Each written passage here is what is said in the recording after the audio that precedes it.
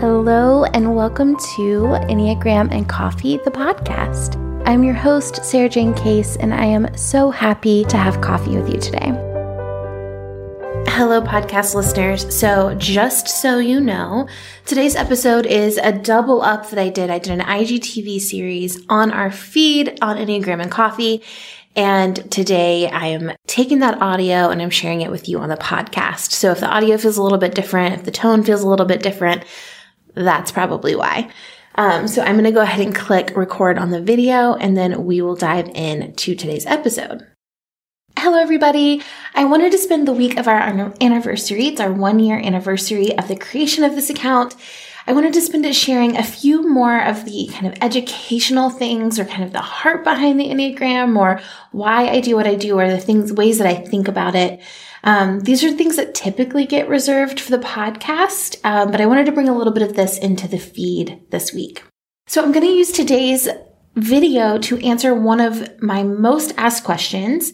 And that is, so I figured out my Enneagram type, like I know my number, but what do I do with that? Like, how do I move forward from here?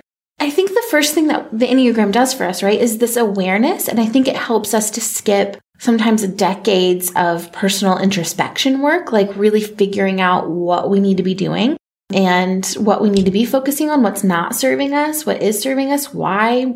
So it can help us skip that step. But once we've become aware, then what do we do? But before we dive into what do we do with the Enneagram, I want to talk a little bit about what not to do with the Enneagram, like the things that actually we are tempted to do, but maybe don't really serve us. So the first one is, don't use this awareness of the tool to start trying to type everybody else. This is a journey that is personal. And this is a journey that you can invite people into, but it's really not your journey to have for them. I did a podcast episode all about why we don't type people. So I encourage you guys to go listen to that. You can find it on iTunes or Spotify. Enneagram and Coffee is the name of the podcast as well. But that's the first thing. I encourage you not to do this as a way to just start typing everybody.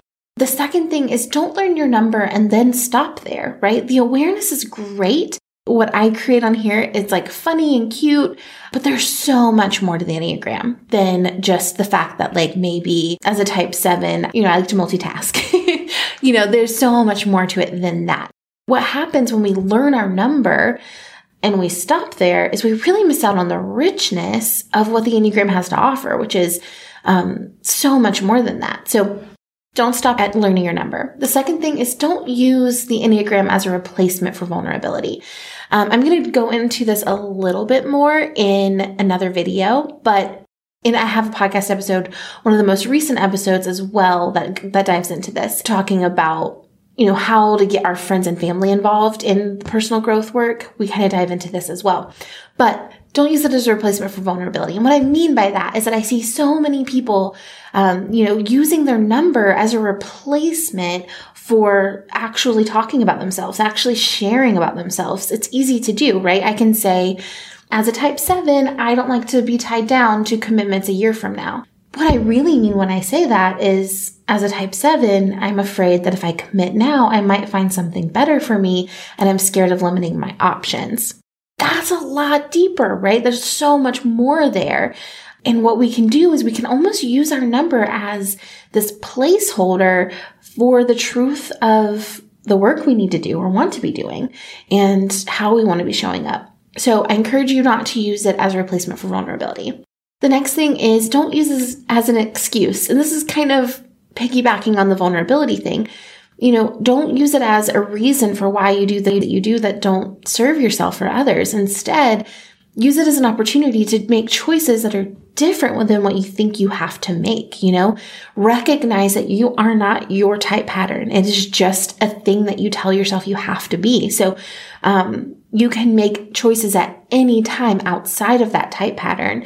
And so I encourage you to then, when you see yourself tempted to say, well, I'm at this number, instead think, why did I decide to make that choice? And how could I have made a different choice instead?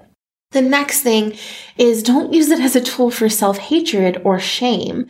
I also see this a lot. I see people say, well, I think I have the worst number. How do you, as a type blank, learn to love yourself? Because it seems like I'm terrible. When I read my description, it sounds awful. And so I want to encourage you to not only see the darkness in your type, right? To see all of the good that you bring to the table and to really feel comfortable celebrating that. Don't get stuck in this feeling of like there's a bad number, there's a wrong way to be, there's a wrong number to be, you should be a different type, because every single number has shadow, every single number has light. There's so much good and so much struggle in every single number. So the work isn't in rejecting yourself. The work is in learning to celebrate what you're bringing to the table and then mitigating or finding support plans for the things that aren't serving you. The next thing is don't try to control someone else's growth path with the Enneagram. And we touched on this a little bit at the beginning, but I want to rehash it. I want to kind of come back to it and say it is not our place to tell someone what their growth journey should be. And I think what can happen, like why this happens, is we're afraid to set boundaries for ourselves, right? So we're scared to directly ask for what we need and what we want out of the relationships in our life. And we hope that a tool like the Enneagram can come in and kind of solve our lack of desire to communicate directly and directly ask for what we need and set firm, direct boundaries. We hope that the Enneagram will come in and kind of like do it for us.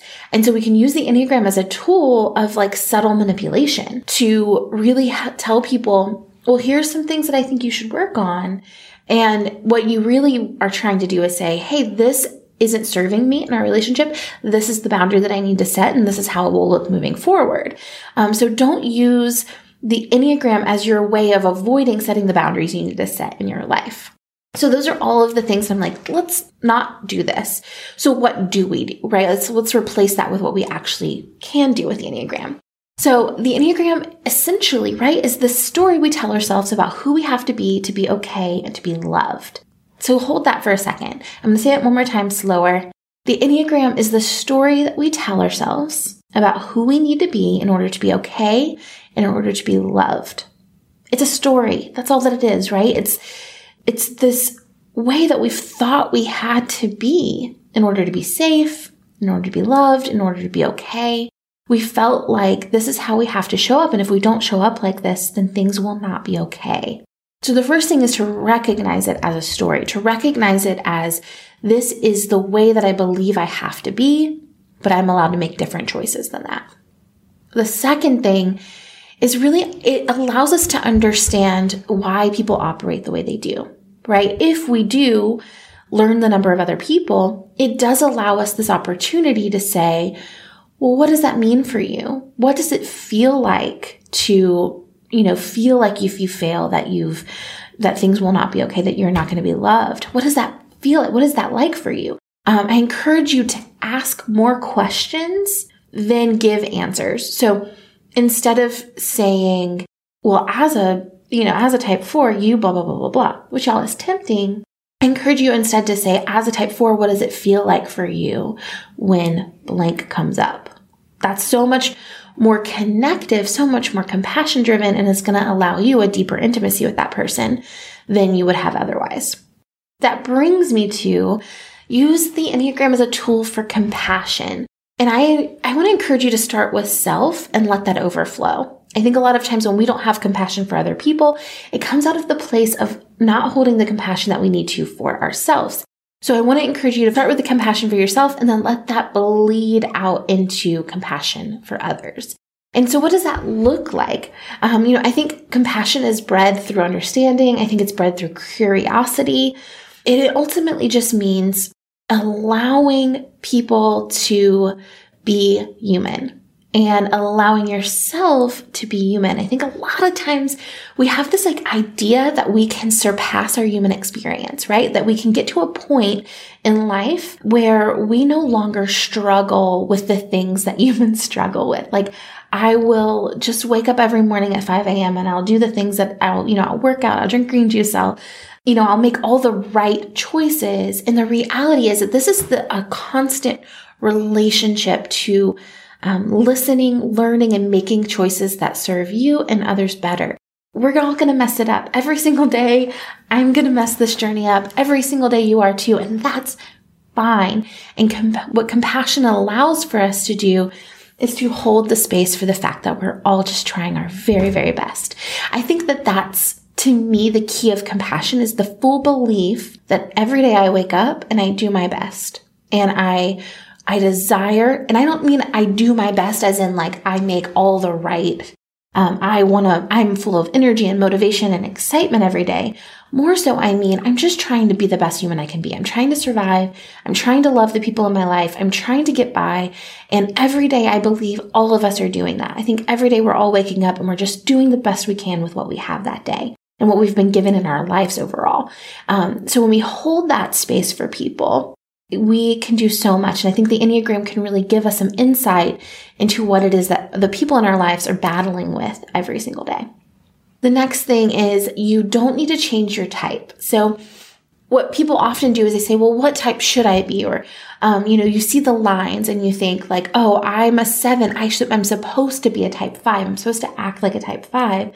And the reality is that there's no good or bad numbers. And there's also no escaping the pattern that you've built around yourselves, right? Like those things are going to keep coming up and that's okay.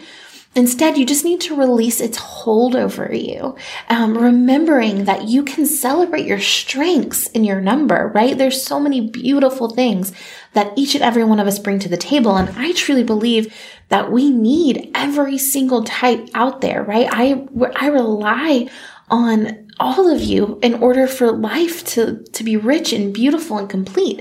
In that, we also get to choose how we live, how we show up every day. And if we can recognize that this is a story, right? This is a story that we've written about who we need to be, how we're supposed to be, what we have to be in order to be okay, then we can release that and make different choices overall, right? We can choose each and every day to not let that be the thing that controls us.